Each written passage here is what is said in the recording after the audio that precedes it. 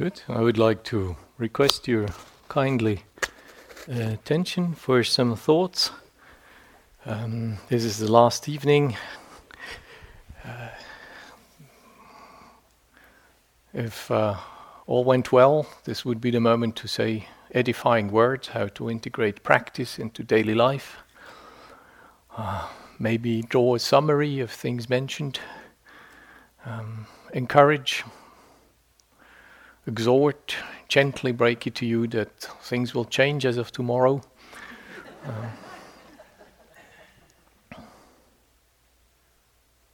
But I will not fulfill these expectations tonight. I would like to reflect with you a little bit how we think about ourselves, about practice, about progress, and touch on a few sort of loose bits. Some of this is unfermented, and some of this has to do with living in a time when we are metabolizing a teaching that comes from another time, another culture, and there are some strange and wonderful things happening in that process of metabolizing an ancient wisdom teaching. One of my intellectual heroes, Gregory Bateson, says very tersely, I believe it's in Steps Towards an Ecology of Mind, that the major problems in the world are the result of the difference between how nature works and the way people think. That's simple enough, isn't it? Major problems in the world as the result of the difference between how nature works and how people think. There's a lot to be said from a Buddhist point of view about this. The conceptualization of an essentially dynamic reality into an essentially static world of reified concepts brings a lot of pain if the world then doesn't behave like my concepts I have made of this world. I think this is an interesting little motto. When we speak about Buddhist teachings these days, we inevitably speak about Buddhist teachings.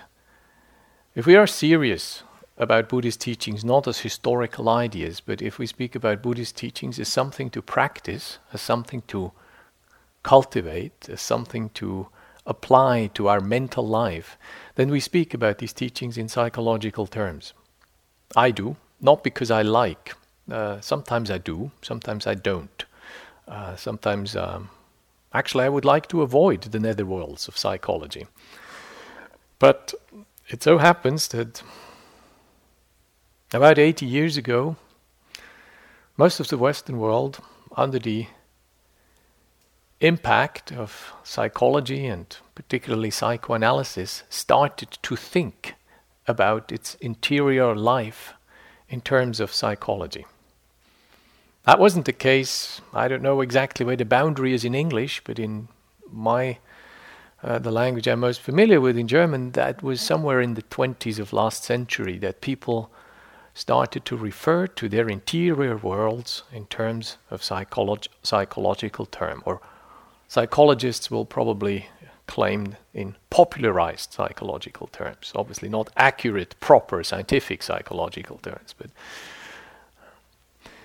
so, this is not something I have a choice about. I just happen to be part of my time. I happen to be conditioned. I happen to have been taught, and I happen to be learning how to self-reflect. And this, in turn, takes place in psychological terms, whether I like it or not. And so it doesn't surprise that Buddhism and psychology have had a lively exchange. Sometimes that exchange was a bit lonely. Occasionally, Buddhists have tried to speak to psychologists and nobody was home. Sometimes Indologists have tried speaking with psychologists and have found equally nobody home. But in the recent, say, the last 50 years, something has happened and people are starting to talk with each other. So Since psychology and psychological terms are what we refer to our interior lives, I believe Jane Austen didn't do that, nor did Goethe.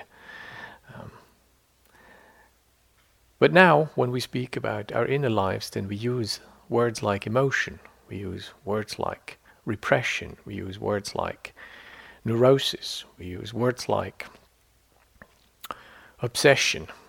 All these things are psychological terms, even though we may not have clean and neat and scientific definitions for this. This is how we think about ourselves. So I think it's good to have a look at how Buddhist teaching thinks and talks and uses language. One of the things we can maybe say is that the East and the West have different takes. Western civilizations, right from the Greeks onward, and maybe even earlier, although I wouldn't put my hand in the fire for this, have a strong notion of the autonomous subject. We're very, very interested, our psychology, our philosophy is interested in the individuum. The individual as it lives, as it makes choices, as it is part of a larger fold. In some way, and this is maybe simplified, you could say that the East in some way has focused on a vertical, a timeless dimension, and the West has focused on a horizontal dimension, on an individual's life as it unfolds in time. Our heroes are people who have made things in their life, within a lifespan, who have realized things, who have moved things, who have done things in their life. So, and this is really a difference. That vertical dimension is concerned with the timeless. It is concerned with an awareness for the experiencing subject, or for the experiencer itself. The Western, the horizontal axis, seems to be largely preoccupied with the content of that experiencer's world, as it unfolds. So, we want to make a distinction. Then, if we practice Buddhist meditation, then we are basically, time and again, called to shift from our focus of awareness on the content of our experience to the actual process of becoming an experiencing subject. We're continually encouraged to shift from content to the process of how that experiencing subject constellates itself. How I arrive from something happening in my senses to there being somebody who has this experience. That's a major shift, and that's not easy.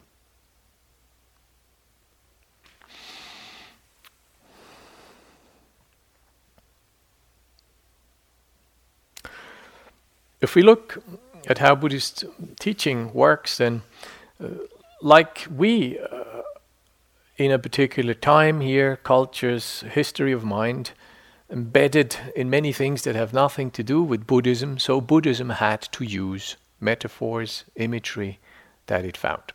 And it's interesting to see what the Buddha does as a religious teacher, how he uses the language, how he uses idioms, how he uses metaphors, to convey a message in which we, in certain areas, radically departs from what his culture, and particularly his religious environment, holds to be true, or holds to be important, or holds to be for fact.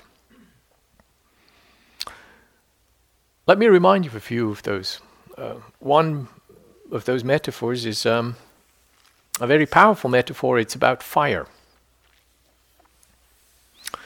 The metaphor, the fire, comes up in a number of places in Buddhist teaching. One famous place is the fire worshippers. So you have the Vedic image of fire as the symbol, the expression of God Agni, the fire god, the deity of fire.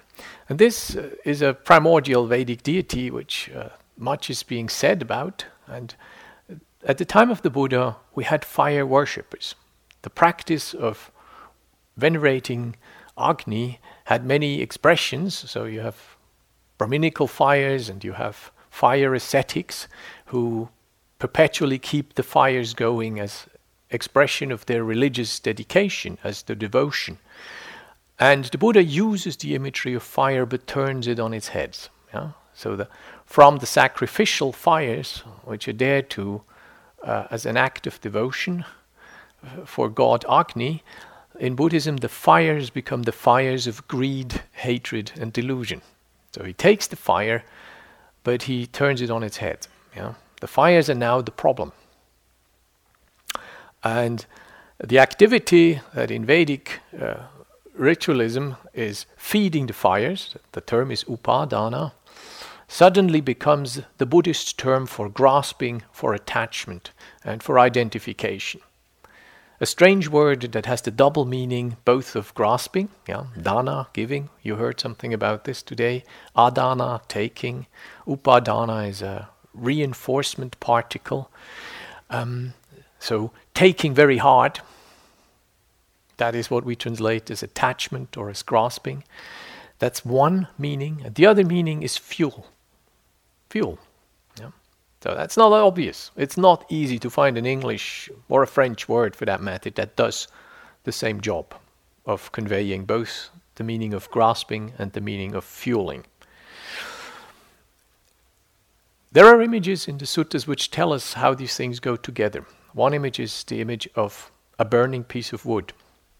If you think of a piece of wood ablaze, the flame living off the wood, licking the wood. In fact, if you blow into that flame, it seems as if the flame is actually attaching to the wood. Yeah, it kind of bends over. You blow into it, it bends over, but it seems to cling to the wood. It seems to cling to its fuel. Yeah? So, I believe the image of clinging and the image of being fueled by finds its root in such a simple experience, an everyday experience. The flame clings to that which fuels it. You have the image of fire turning up in the word for the summum bonum of Buddhist teaching, nibbana. The root there is double. One is blowing out and one is cooling down. So the blowing out part is very important. So blowing out means in the Vedic world that the fire that was actual, manifest, goes over into a state of latency. It disappears from the measurable, from the visible world. For us in the West, a fire that is extinguished is not just gone latent. It doesn't just become ineffable, unspeakable. It's dead. It's killed. It's done. It's done for.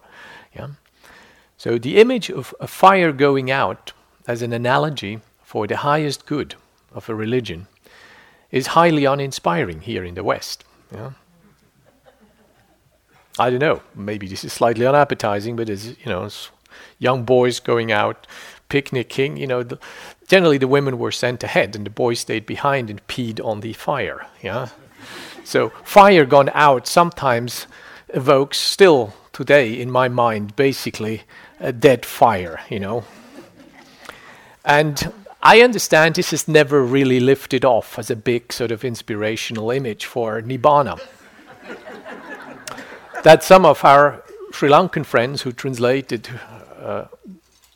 Buddhist teachings as accurately as possible into English 100 years ago or so chose the word extinction for that process didn't really help the matter. Yeah? So extinction as the highest goal of a religion doesn't really, I don't know what it does to your heart, but it doesn't really lift mine very much.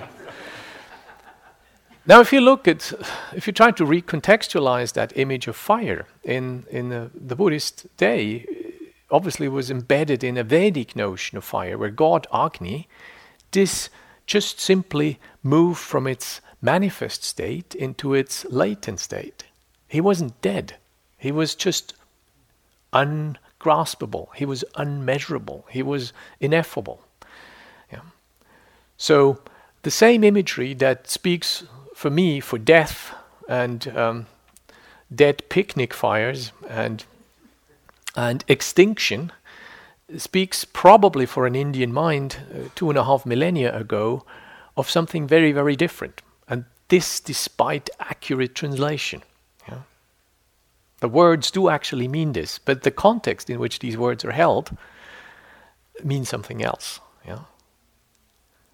I have great conviction that the notion of nibbana as a flame being blown out does not evoke the same as it does in my mind of an extinguished fire. Yeah. So you begin to understand how important imagery is and how important metaphor is. So the Indian traditions have some fun ways of referring to things. Indian old tradition, if they want to say something is not real or has no footing in actuality, they say things like, it's made out of a crow's tooth. Yeah. Or it's made out of a turtle's mustache. You can find that still in Thai language. It's still there. Yeah. Or it's made out of visanasasa, of rabbit's horn. Yeah. If you want to say something is absolute bogus, has no footing in reality, you just say this is made out of rabbit's horn. Yeah. Over the course of time, the elegance of the old idioms have lost a little bit of their power. John was telling me yesterday or 2 days ago how one Tibetan historical teacher, just to be clear, was said of the reasoning of another Tibetan teacher, it had as much substance as a fart. Yeah. I believe the message is the same. You know,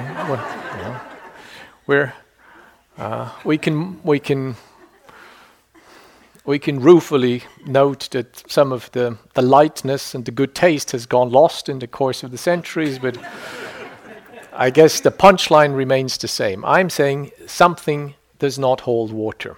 Yeah.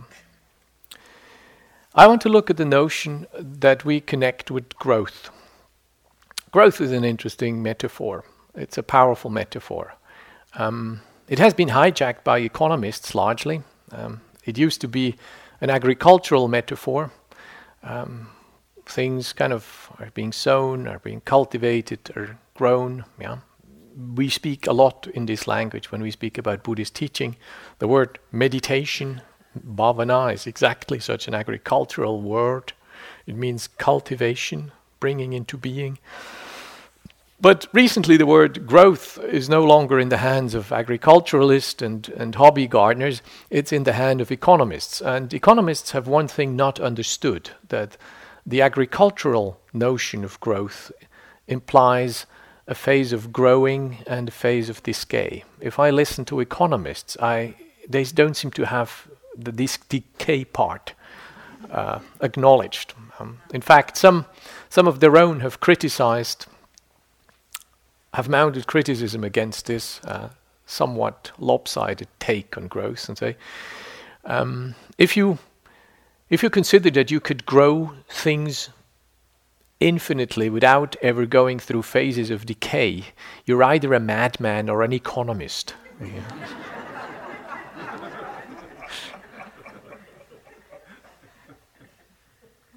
One of my teachers in Thailand really made fun of economists. He spent some time at Harvard and had some exposure to economical theories, and he found that very remarkably unreal, you know, how economists attributed value to things. And the notion of what is real and what is actual and empirical in terms of Buddhist understanding and in terms of what he picked up of economical theory seemed to be highly discrepant in his understanding. So I'm interested in the notion of growth. So this notion of growth is also a notion of progress. How how does Buddhist teaching speak of growth, of progress, of the development, of the unfolding? That's an interesting one. And it's very clear, it becomes very obvious that we have some very differing models of how things grow and unfold. So, Buddhism uses images. Some images, the famous one is the lotus growing out of the mud. For those of you who are familiar with lotuses, bear with me for a moment. Those of you who are not, the lotus grows preferably in water that is still, in water that is murky, and in water that is very saturated with decaying parts. And it grows in the sludge, then it grows through the water, and it goes above the water, not like the normal lily which blossoms on top of the water here, as here, but actually grows beyond the water level and then opens up, and the flower actually stays dry. It's not floating, it's actually beyond the water level. So the lotus in many ways has become the quintessential image of growing from the dirt into the sunlight and remaining unstained, remaining absolutely pure, despite coming from the most sludgy and murky and ground. Yeah. And there's a power to this. When we say things like per aspera ad astra, then we mean something similar. Yeah, we come from the dust and we reach for the stars. That's our slightly grandiose version of this. But the lotus as an image coming from very humble backgrounds, from things that you don't want to touch, or from things that you can't even see clearly, and yet it nourishes itself and stays pure all the while it grows through dirty water, and then it opens up and is pristine and beautiful, is an image that has lodged itself into the human mind for a long time. So that is an image of a growth that is gradual, isn't it? We are told that some lotuses do not actually arrive at the surface. They stop growing. They never open. So there's an acknowledgement that not all things grow equally and not all things grow at the same speed. We have other images. We have the image of an eightfold path, which at least in some parts presupposes that before we can deepen into appropriate action and into appropriate livelihood and into effective emancipatory effort, we need to have some understanding prior to this. So there is a notion of gradualness, of sequence in there. We have other images that speak of a raft to be taken from one shore to the next shore. These are all famous images from the suttas, as you will recognize. So we have a message that the path is a gradual one. 3 days ago I spoke to the staff people about a teaching that is called the gradual teaching, the kind of teaching that the Buddha used to give to people before he taught the teaching that is peculiar to Buddhas, namely the Four Truths, the Four Truths as tasks. Before he was teaching this teaching, he made sure that people knew something about generosity, that they knew something about habit energy, that they knew something about the danger of sense pleasure, that they knew something about the power of renunciation, that they knew something about cosmology. Did you know you're on the 5th floor from 33 here? Do you ever conceive of yourself in this way? In a pre-psychological language, the way you speak about differing states of mind and differing degrees of realization is a cosmological one.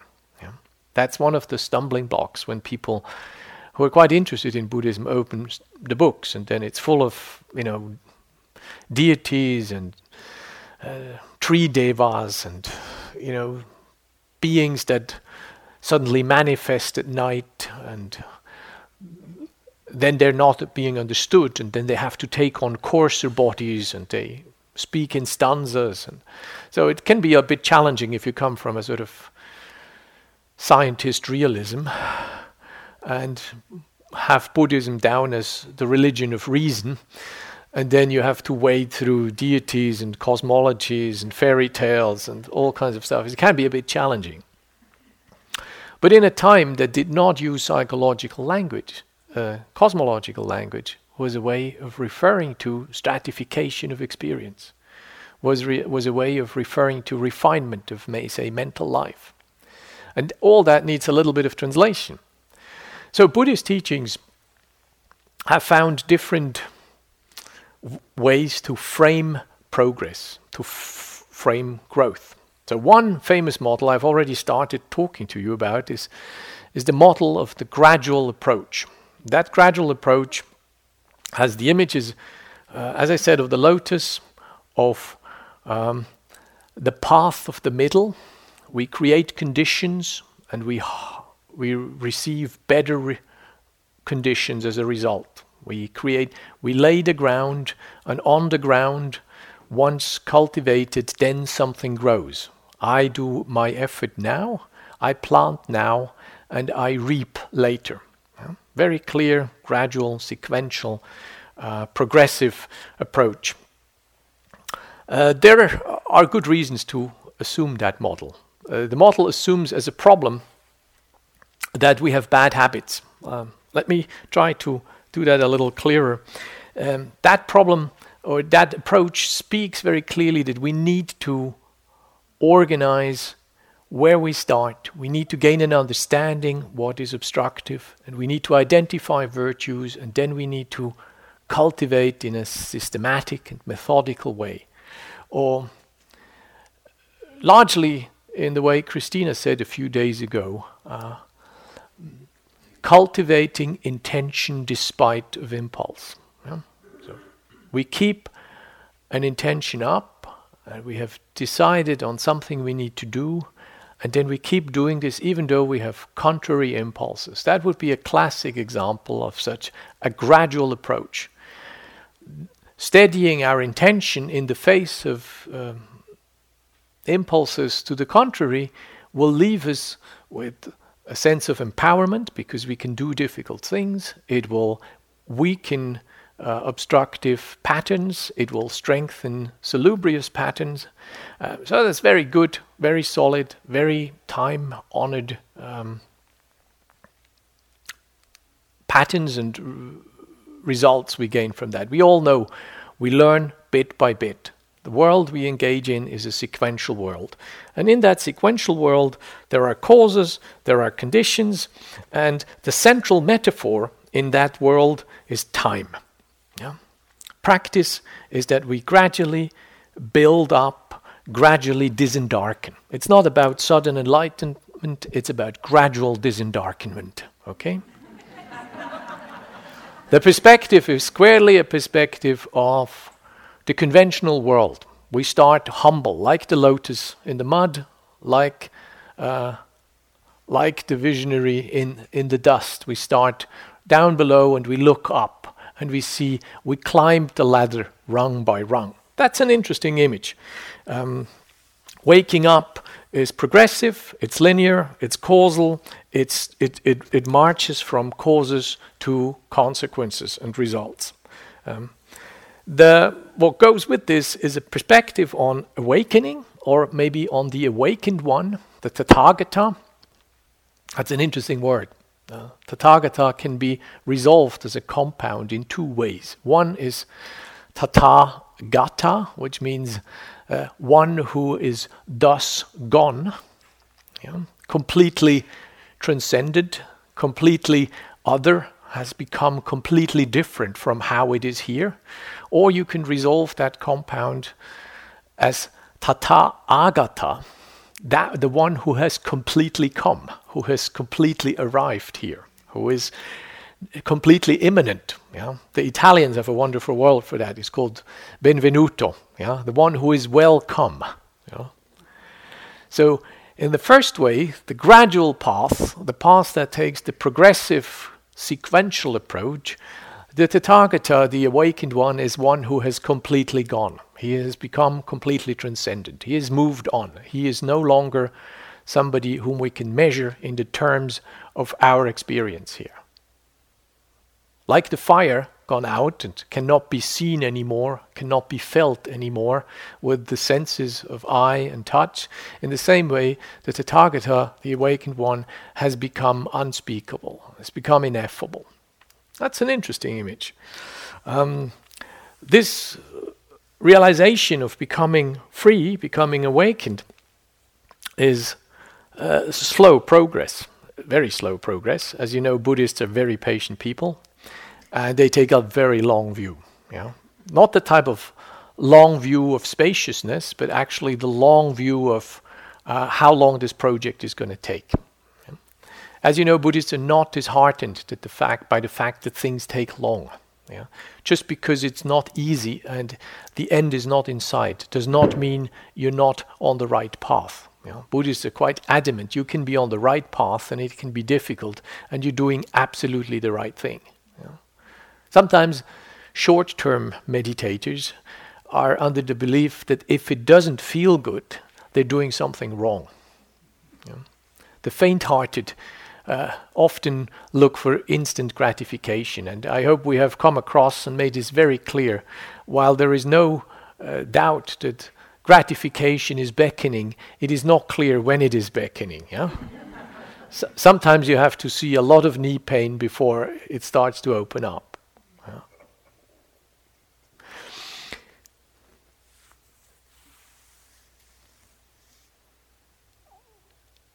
One of the aspects of this gradual path is something called transcendence. It's a path, and that's quite difficult to understand how something can be conditioned and how you can come from the conditioned to the unconditioned. There is some great gaps in there. I remember Ken Wilber finding fault with some evolutionary theory and said, if you this long-term idea of having generations and generations when you decide to go on land from being a fish, and before you start to grow legs and before you start to grow wings, you have a lot of time. And he said, I don't believe this theory, because if you don't actually grow your legs quick, you get eaten in the process, and that's the end of the evolution of this particular bit. It'd be an interesting question how you can come from conditions that are mundane and how you arrive at transcendence. There's some serious questions there. How we can grow out of a conditioned reality, out of conditioned mind states, suddenly to become unconditioned, awakened beings. There are some serious question marks in that theory. Remember, this is a metaphor. This is not the truth. Or as John would say, trust me, I'm telling you stories. All of these metaphors are ways of helping us trying to understand a process. Sometimes we get lost and we take the metaphor actually for the process itself. But the metaphor is here to help us illustrate a process. And sometimes metaphors do a good job at that, and sometimes they don't. Sometimes they do a brilliant job at part of the process, but at other parts of the process they fall miserably down. So, the basic idea of the gradual path is the problem is bad habit. We're full of bad habits. Irrespective of whether you have a Buddhist spin on this, bad kilesas, bad vasanas, bad sankharas, bad forms of papancha, bad karma, that would be the Buddhist spin. Or whether you take a kind of neurophysiological spin on this, it's kind of bad neural wiring, bad neural pathways, unfortunate crisis and conflict strategies, really malfiring neural networks with lots of collateral and lots of lateral friction and this kind of thing. Irrespective of whether you take this or that type of angle, and they're actually not so different as far as I can make out, you end up with recognizing that something needs to be undone.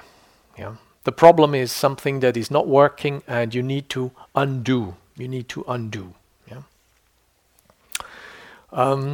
And then, after you have undone, you hopefully arrive at some kind of neutral ground, and then you start to do good stuff. Yeah. You stop doing the bad stuff, and then you start doing the good stuff. And from doing the good stuff, you get better stuff, and it gets easier. And then the fruits, by the way, start falling into your lap, and then you feel encouraged, and then you keep doing just more of this. Yeah, it's an interesting model, but it takes really a lot of patience. It speaks, say, of purification. Yeah, if you're not sure what purification is, it means basically cleaning. Yeah? So, Chitta Visuddhi, cleaning the heart, polishing the heart, polishing bad habits, and freeing yourself. Gradually. So we have, say, the development of samadhi entails clearly something like gradual steps. That is maybe one of the most typical examples that you need a methodical and sequential approach. If you want to have deep states of stillness, you need to keep identifying what stops you being still and what helps you being still. And you need to keep doing more and more of this. Yeah? For some people that goes faster, for other people that goes not so fast, but all people need to methodically and systematically work on a deepening of calm. Samadhi is the quintessential example for how the gradual path works. If you're not doing it, if you're not putting time in and energy, and if you're not willing to let go of the fascinating thoughts or of the gratifying fantasies or of the fuzzy, warm memories, then your mind will not become still, but it will keep seeking gratification in the fuzzy thoughts, in the pleasant memories, in the promising fantasies. Yeah?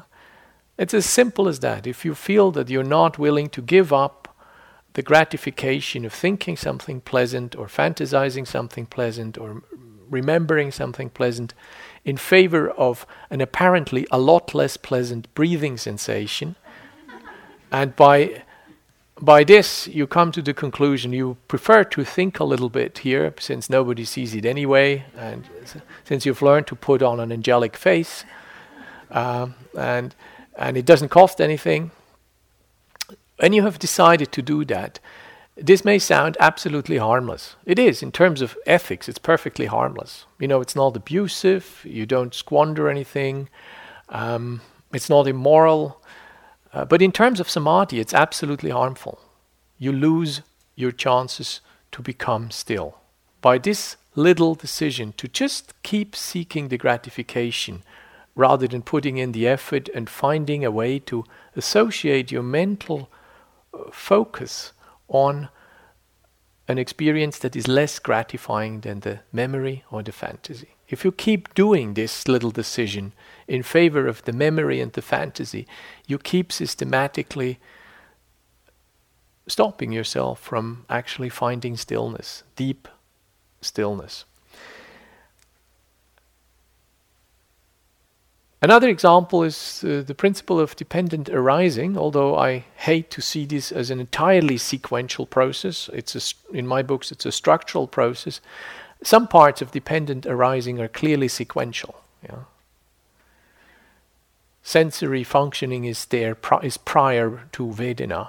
It's prior to feeling tone. And Vedana, feeling tone, is prior to desire. And desire is prior to grasping. If you don't have this sequential pattern there, this dependent arising is not taking place. So, however, the question you arrive at with this gradual model is pretty much, who am I and what do I need to do to get better? If you're a little despairing, you will ask things like, how long does it take? Or when will there be the first break? Or can I fall back? Is there a stage where things become irreversible? So you ask questions like this. Yeah. Teachers who teach this model will tell you need to practice. You need to be cumulative, you need to be precise, you need to be consistent, you need to cultivate, you need to be willing to not have any fruition immediately.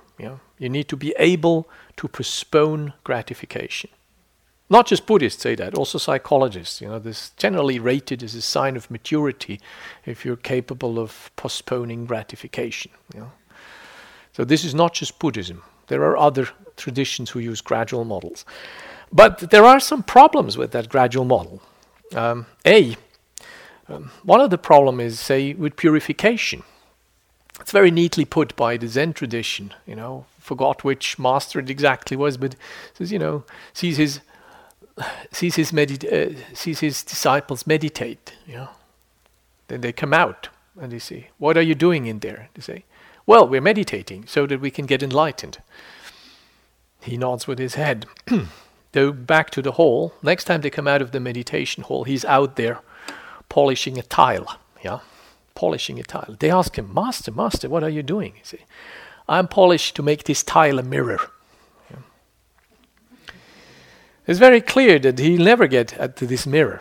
Polishing a tile will never make this tile to be a mirror. So he's clearly refuting the notion that by just continually and cumulatively exercising, you can become a mirror.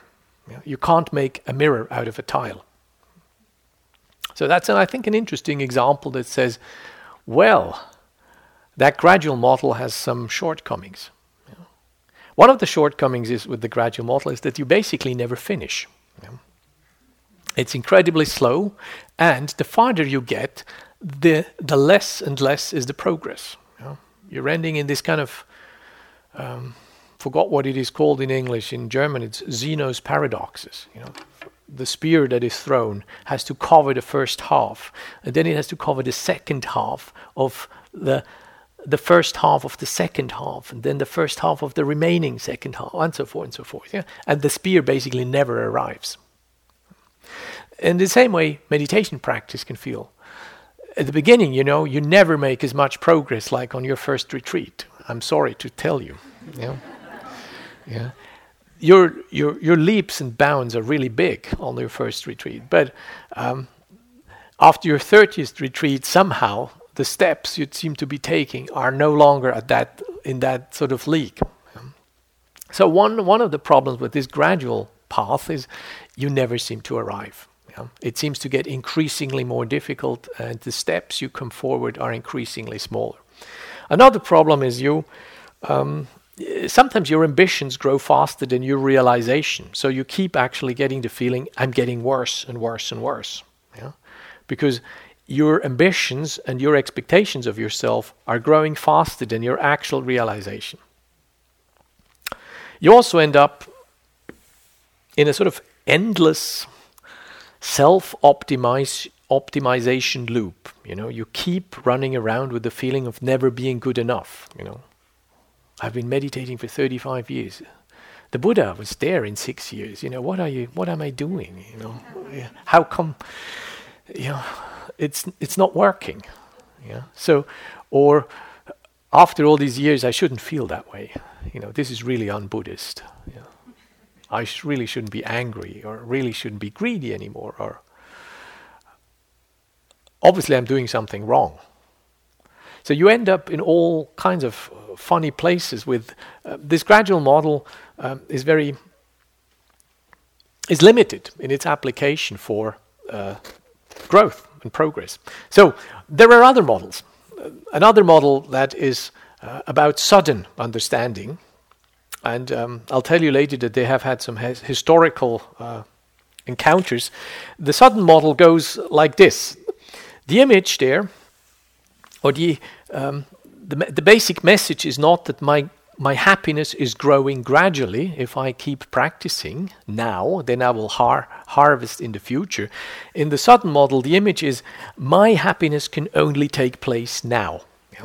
Now, that is a very convincing line, because you can't be happy yesterday and you can't be happy tomorrow. You can only be happy now. If you're not willing, if you're not prepared, if you're not capable of being happy now, you will never really be happy. That is quite convincing. The sudden model says the problem is not bad habit. The problem is lack of understanding. You have your eyes closed. So there's a very different framing of what the major issue is. In the gradual path, the major issue is the momentum of darkness, the momentum of not seeing, the momentum of confusion and the habits that come out of this. The problem is framed differently in the southern model, and it's also the southern model has beautiful metaphors. Yeah? It says, one of these metaphors is, if you switch on the light, that light is here completely and fully in one moment. The darkness is not gradually receding when you switch on the light. You don't need to chase the corners of darkness out of the room when you switch on the light. It's light in one go. It's bang, it's here. When you stand in front of the mirror, the image that the mirror throws back is not gradually assembling in a process of 2 minutes. Yeah? However fast you jump in front of that mirror or jump away, the mirror is going to do that in one piece, suddenly, immediately. It's not gradual. So the gradualist take is quite interesting. It says, sometimes you understand things and it is sudden. It is absolutely immediate. There's a famous idiom going through the Indian tradition. I believe the Samkhyas are the ones that have found it earliest, but maybe it's even earlier, and it's called the Raju Sarpa, the snake, the rope snake.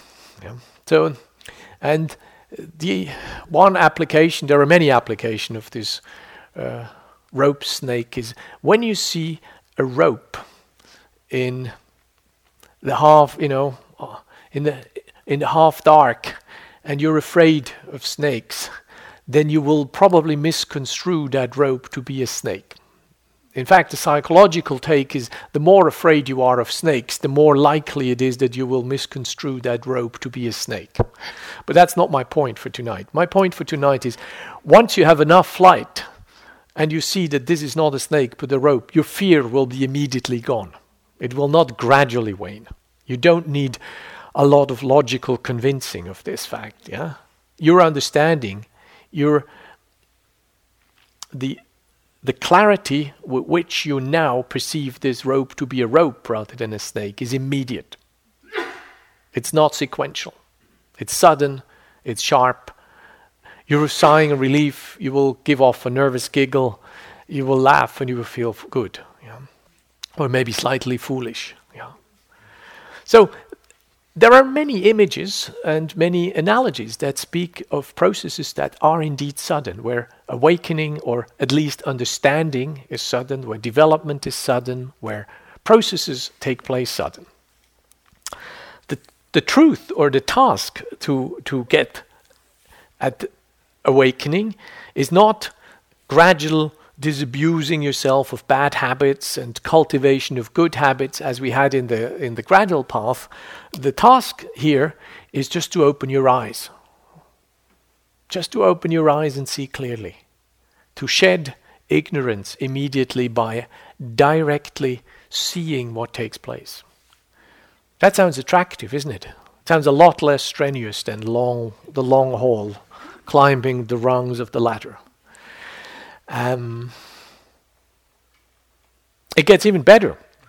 The sudden pass also makes that awakening is immediate. Realization is immediate. It can happen any time. You don't have to trudge eons through samsara to gradually wean yourself off bad habits and hopefully cultivate a few good ones in the process. You can just wake up and realize a freedom that has always been there. Yeah? You can understand what you have already understood, but you have not seen because your eyes were closed. So all you need is to find the magic word, the magic teacher, the magic technique, the magic moment to open your eyes and arrive at the wisdom that was always in front of your nose. Yeah? That's very attractive, isn't it? The central metaphor here is no longer time and sequence. The central metaphor here is space. It's sudden. It is here already. It is happening while other things are happening. Yeah? It's not sequential, one after the other, but it's bang, it's here. It's truly spacious. You know, the grass has always been growing. I have only ever been looking on the wrong side, but it has always been there. If I look at the right side, it's growing, and I'm happy. Yeah, I have access to it. Correspondingly, you have the perspective on the Buddha. Here is the Tathagata. He is completely calm. This is not about transcendence, about becoming other. It's about truly arriving here. Yeah? The Buddha is already here. Awakening is already here. It needs a little encouragement, and I need to open my eyes, and then it works. Yeah? I don't need to embark on long sequences of gradual training. All I need to do is to arrive at a realized perspective, and I shed the sleep of ignorance. If the gradual path demands from me a sort of sober sifting through conditions and learning how to transform these conditions into better conditions, then my task, my practice here is a radical acceptance of that which is here. I just need to completely and radically, without any hesitation, accept the suchness of things, and then I can move on. I can understand. There is no nirvana, there is no samsara, realization has happened already, I've only just forgot it and I need to remember. I need to open my eyes and I'm in the midst of it. That's quite nice, isn't it? Buddhist teachings have used both of these models. Sometime in the 7th century, there's a Chinese gentleman called Shen Hui who started to criticize the Indian gradual teachers. And he had quite some following, and by the end of that century, some of his successors made it to Tibet, so we are told. And a famous debate took place there between the proponents of the gradual approach, coming from India, and the proponents of the sudden. They were called subitists, isn't it? It's a nice word. Yeah? Gradualists and subitists. Some of you may speak Italian, subito. Yeah? Immediately, suddenly, makes sense. So the gradualists and the subitists hashed it out in Lhasa under the auspices of a king there who couldn't make up his mind. If I believe he had 2 wives, a Nepali wife and an Indian wife, and they brought, so the legend goes, each their respective forms of Buddhism, and the king, you can understand his marital situation, needed to sort this one out. So both of these traditions invited their most learned exponents, and they debated it out in Lhasa. The chronicles tell us that the gradualists won. Famous 2 guys. One of them is, it started off with Santarakshita, and finally the younger one, Kamalashila, did then succeed in out-debating, apparently, the Chinese debaters.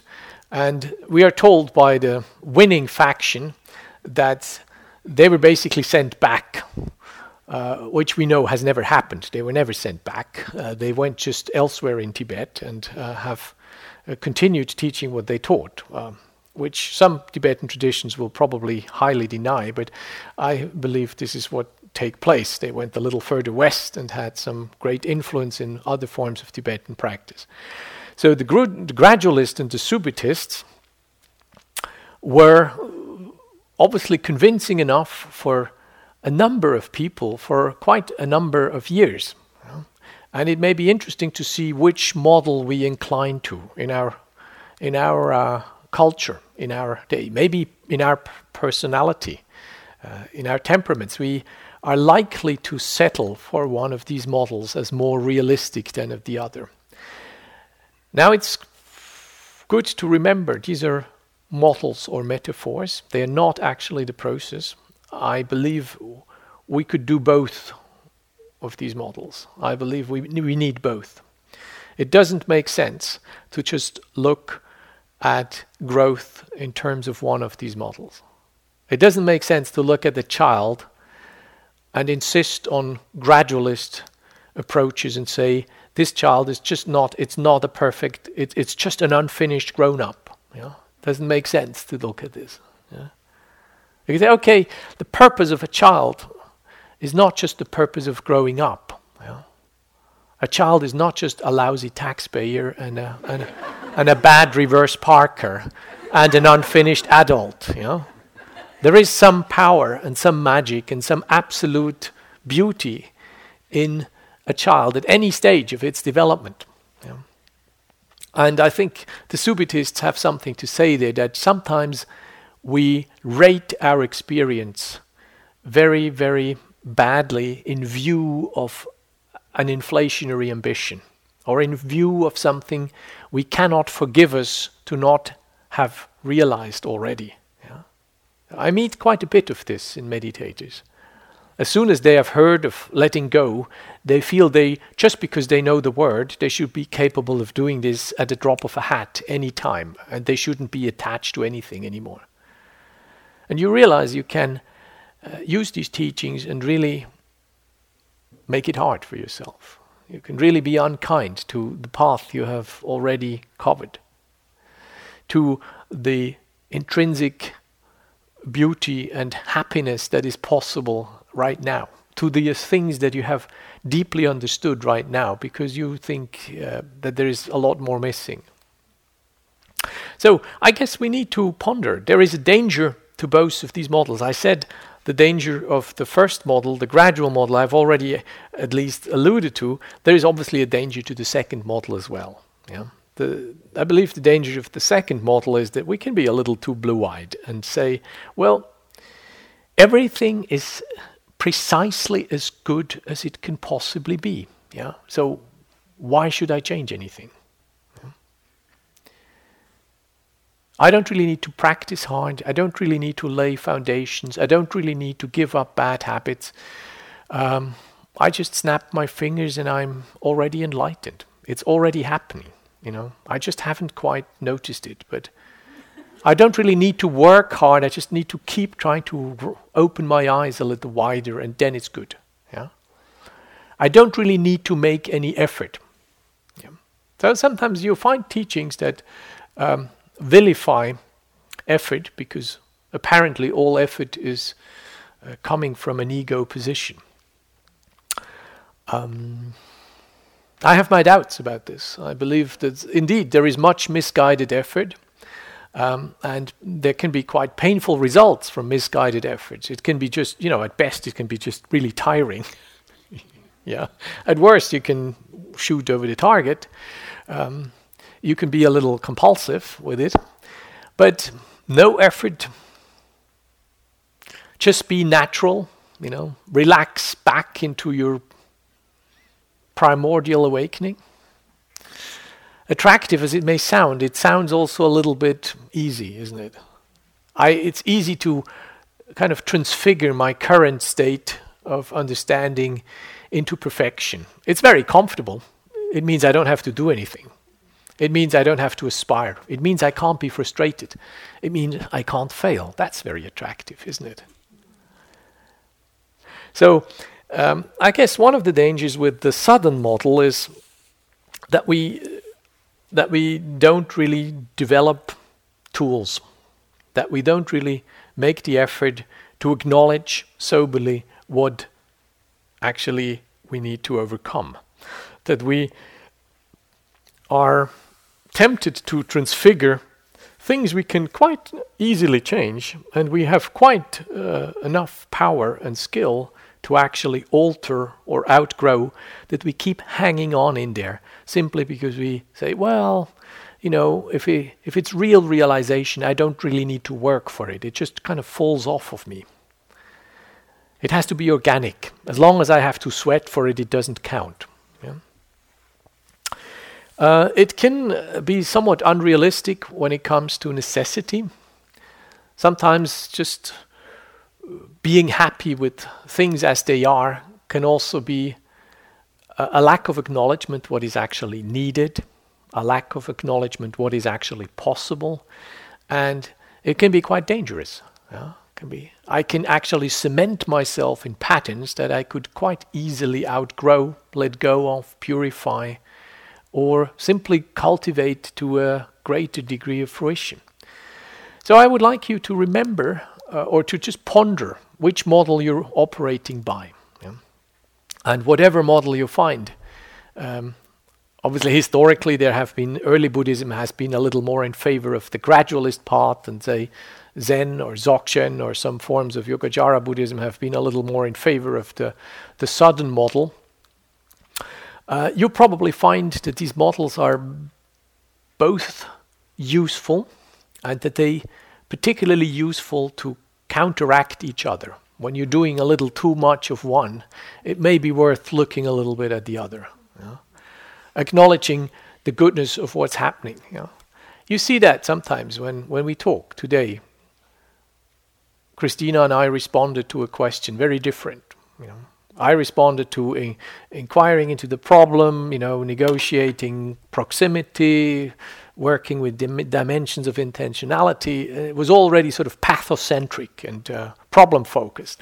And then Christina came in and said, well, actually, it's also good to acknowledge what's already there. What's already good. Can you deepen into this, or just appreciate more, what's already there. Yeah, those would be some very practical applications of these two models. Yeah? I believe both of value. So ponder to what you incline in your own notion of practice, in your own notion of progress, and when it starts to get a little too serious or a little too comfortable, maybe it's time to change models. Yeah. So enough of me for tonight. Thank you for your attention. We have a walking period until 8:45.